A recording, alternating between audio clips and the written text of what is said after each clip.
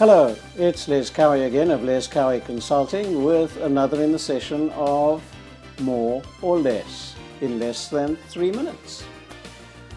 Once again, I'm presuming that you've previously seen and studied the 5 layers of the organization as presented in the profit pillar. And if you've not yet done that, well then please head over first to www.lescowieconsulting.com and view those. Of course, I'm presuming that you've done that.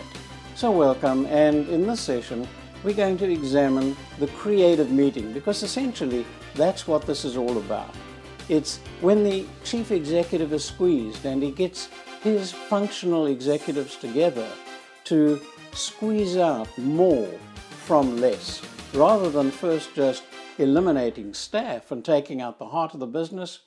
Get together in a creative meeting and see where else you can eliminate cost. Now, the creative meeting has some unique processes in it and some distinct steps.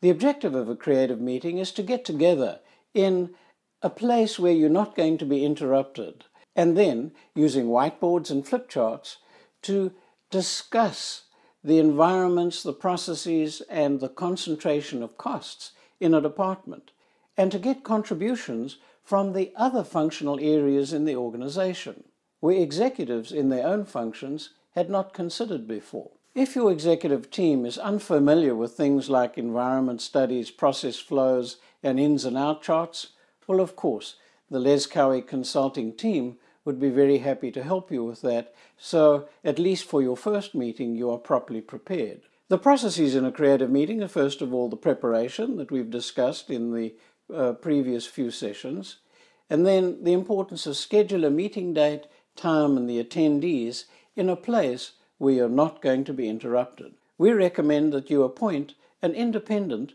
creative facilitator. Because of the professional experience, they know how to get participation from all of the members of your team. You then prepare the creative center, you establish a meeting agenda, and it's important, and here's where a professional facilitator will help you, is to create that creative energy in the room, the anticipation and the excitement to do something effective for the company. The manager then makes a presentation of the territory, the process flow, the system analyses, and the cost analyses for each of the departments in the function.